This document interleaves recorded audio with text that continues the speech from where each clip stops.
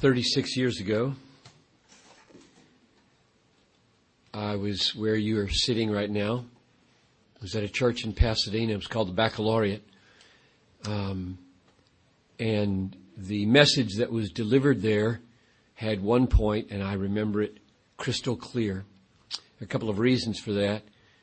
One is that the speaker gave a $1 bill to all the graduating seniors of Fuller Seminary, and we held it in our hand while he preached.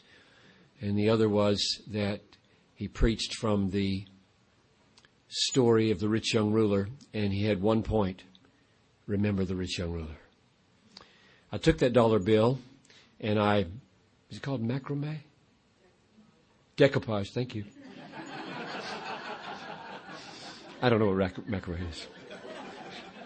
This decoupage. I put it on a little board and lacquered over it, and it sits over the door in my study. I walk under it every day. And all it says is the $1 bill is there, and remember the rich young man.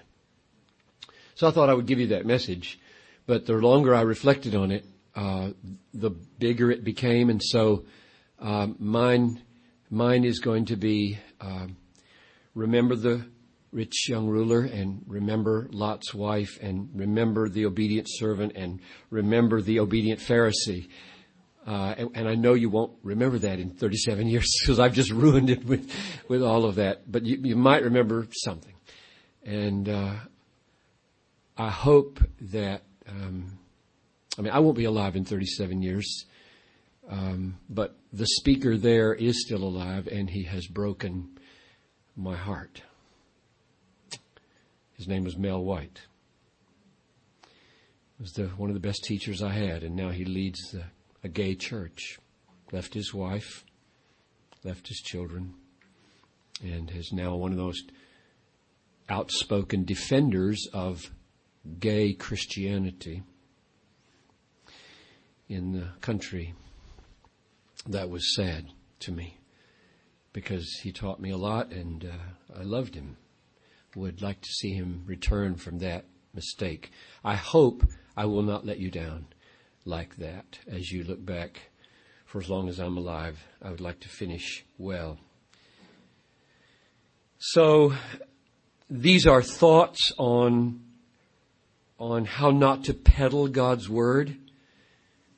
And they take their starting point from 2 Corinthians 2:15 to 17, and then they launch into the text that I was really meditating on, namely Luke 17 and 18. Ever since last August, when I preached that message from Luke 18, I have thought about the wider context of that story about the Pharisee and the tax collector. So you're going to hear some spillover from that. Here's the text from 2 Corinthians. We are the aroma of Christ to God among those who are being saved and among those who are perishing. To the one, a fragrance from death to death, and to the other, a fragrance from life to life. Who is sufficient for these things? For we are not like so many peddlers of God's word, but as men of sincerity, as commissioned by God, in the sight of God, we speak in Christ. So peddling God's word is the opposite of being the aroma of Christ. When you peddle God's word, people don't smell the aroma of Christ. They smell the aroma of greed and fear. So there are two ways that the heart of a word peddler manifests itself: by greed for money and by the fear of persecution. The heart of the word peddler craves earthly pleasure and dreads earthly pain. That's what marks a word peddler. So what does the word peddler preach? The word peddler preaches human prosperity as the gift of salvation, and he preaches human obedience as the price of justification. Preaching prosperity appeals to the desire for earthly pleasure, And preaching obedience appeals to the desire for earthly achievement. The one replaces God's worth with money. The other replaces God's grace with morality. So, Paul renounced the pursuit of money as the way to do ministry, and so he received fewer physical pleasures. And Paul renounced the pursuit of morality as the way to be justified, and so he received more physical persecution. If I still preach circumcision, why am I persecuted? In short, Paul preached Christ and let the chips fall where they would. If people gave him money, he had the grace to receive it. If people gave him beatings, he had the grace to endure it. He would not peddle the Word of God. So brothers, don't peddle it. Don't sell it. Don't be in it for the money. And don't be in it in a way that avoids trouble. Preach Jesus as the only satisfying treasure, and preach Jesus as the only sufficient obedience. Now, that's the point. To encourage you, to strengthen your hand, again, in it, I want to go to Luke and share some thoughts there from money and Jesus as the alternative, and obedience and Jesus as the alternative. It's remarkable how these two chapters work. I'm just, I think, beginning to catch on to what Luke's doing in Luke 17 and 18. So the 2 points I'm going to draw out are, all the money in the world cannot replace Jesus as our treasure, and all the obedience in the world cannot replace Jesus as our righteousness. And that corresponds to Lot's wife and the rich young ruler on the one hand, and the obedient servant, chapter 17, and the obedient Pharisee, chapter 18. So take those one at a time. First, remember Lot's wife and remember the rich young ruler. All the money in the world cannot replace Jesus as our treasure. Here's the story of Lot's wife in Luke. Luke 17, 26 to 33. Just as it was in the days of Noah, so will it be in the days of the Son of Man. They were eating, drinking, and marrying, and being given in marriage, until the day when Noah entered the ark, and the flood came and destroyed them all. Likewise, just as it was in the days of Lot, they were eating and drinking and buying and selling and planting and building. But on the day when Lot went out from Sodom, fire and sulfur rained from heaven and destroyed them all. So it will be on the day when the Son of Man is revealed. Now get this. The Son of Man, the Lord of glory, the Creator of the universe, the Savior of the world, is about to be revealed. Where should you look when that happens? What direction should you look? Verse 31. On that day, let no one who is on the housetop with his goods in the house. I'm sorry, I read that wrong.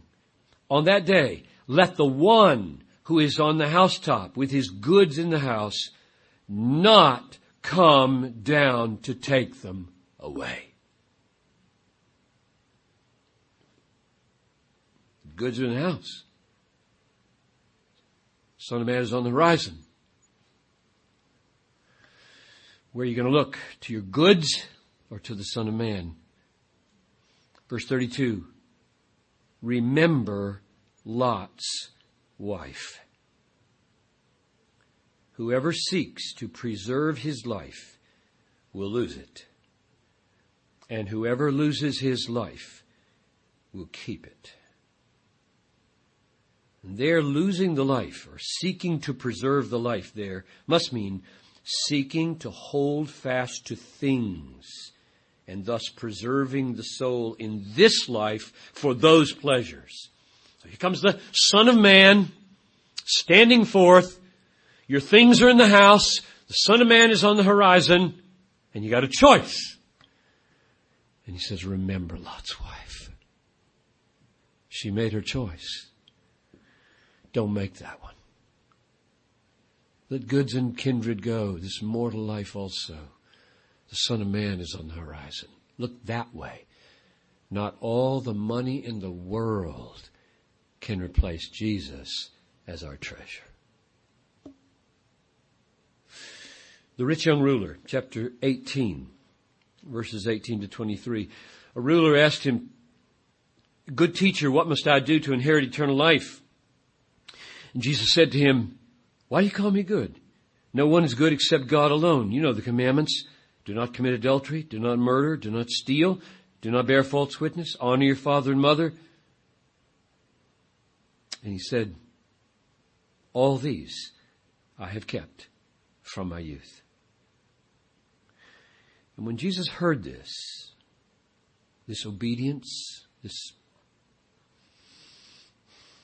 an overlap here. This is what makes this so interesting. This story is the overlapping of the obedience piece and the money piece, but we're focusing on money here. All these I have kept. When Jesus heard this, he said to him, one thing you lack. And then he tells him three things that he should do. One thing you lack, three things. One thing you lack. Sell all that you have, distribute to the poor. You'll have treasure in heaven. Come follow me. And as I spent hours and hours thinking about that last year at Tyndale House, because I wrote a chapter on this. This is very determinative of the book, in fact. I think what Jesus means is you got your hand around this riches, and your hand needs one thing in it. Me. But to get me in your hand, you have to let the riches go. They fall on the poor, and you take me. One thing you lack, me. Follow me. Follow me. But when he heard these things, he became very sad, for he was extremely rich.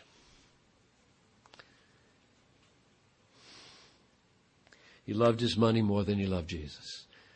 And not all the money in the world can replace Jesus as our treasure. So brothers, point one, there's only two. Remember Lot's wife and remember the rich young ruler. All the money on planet Earth cannot replace Jesus as your treasure.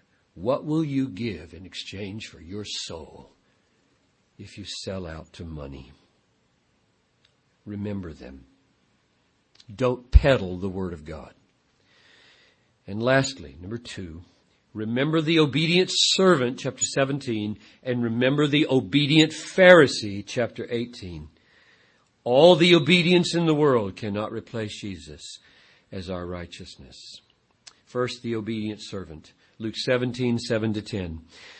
Will any one of you who has a servant plowing or keeping sheep say to him when he comes in from the field, come at once and recline at table? Will he not rather say to him, prepare supper for me and dress properly and serve me while I eat and drink, and afterward you will eat and drink? Does he thank the servant because he did what was commanded? So, now this is Jesus drawing the lesson from the parable or from the illustration. So, you also, when you have done all you were commanded, say, we are unworthy servants. All the obedience in the universe cannot replace Jesus. We need one thing. One thing. And this man, according to Jesus, drawing out the lesson, when you have done all that is commanded of you, say it won't suffice. The obedient Pharisee, we remember from last August. You've thought about it a lot. You've got your opinions about it. I'm thinking a lot about it these days as to how to use it in this book I'm working on. He told a parable to some who trusted in themselves that they were righteous and treated others with contempt. 2 men went up to the temple to pray, one a Pharisee and one a tax collector. The Pharisee, standing by himself, prayed thus. Now just pause here, because I've been writing back and forth with Tom Schreiner about this. One of the things that grips me about this story is that Jesus made it up. This is not an event that happened from which we are trying to draw inferences from what they might have meant.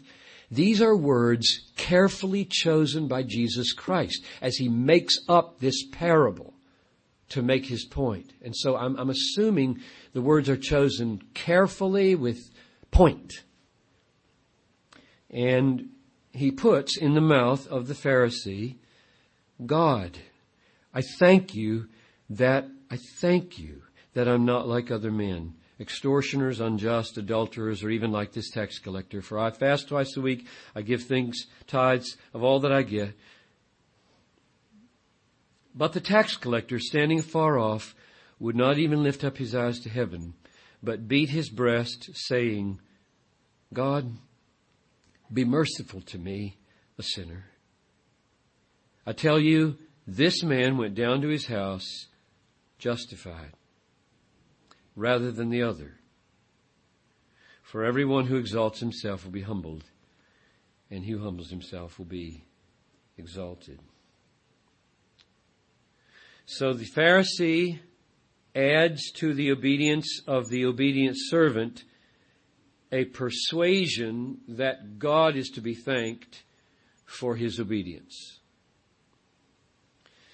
So all the obedience in the world, including the obedience that you believe is worked by God, cannot replace Christ and the mercy we desperately need. In fact, if there were time and we all had our Bibles open in front of us, I would love to just walk step by step through all of 17 and all of 18 to show how Luke weaves this together such that the cry for mercy is in fact the cry for Jesus.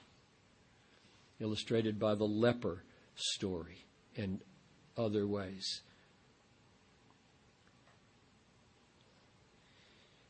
When will the kingdom come? The kingdom of God is in your midst. All the obedience in the world cannot replace Jesus as our righteousness. So, conclusion. When it comes to satisfaction, we need Jesus above all. When it comes to justification, we need Jesus above all.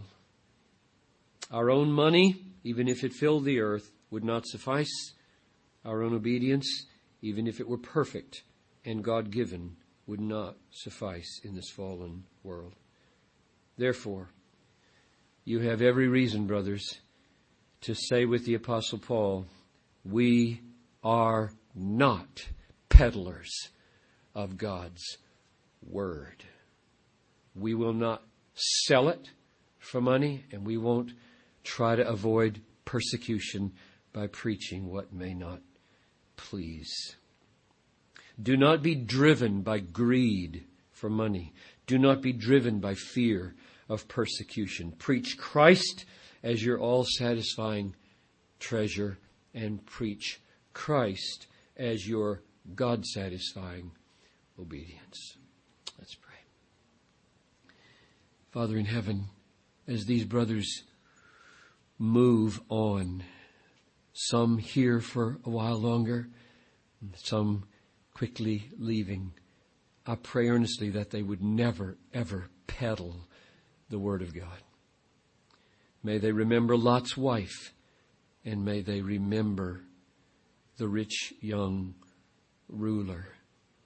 And I pray that they would never retreat from preaching what might bring them persecution, but that they would always preach what humbles man and exalts Christ. I commend them to your grace. How precious they are to you and to us. I love them. I long for them in the years to come to be powerfully used for your great name. I believe that's going to happen in stunning ways out from this room. And I pray it.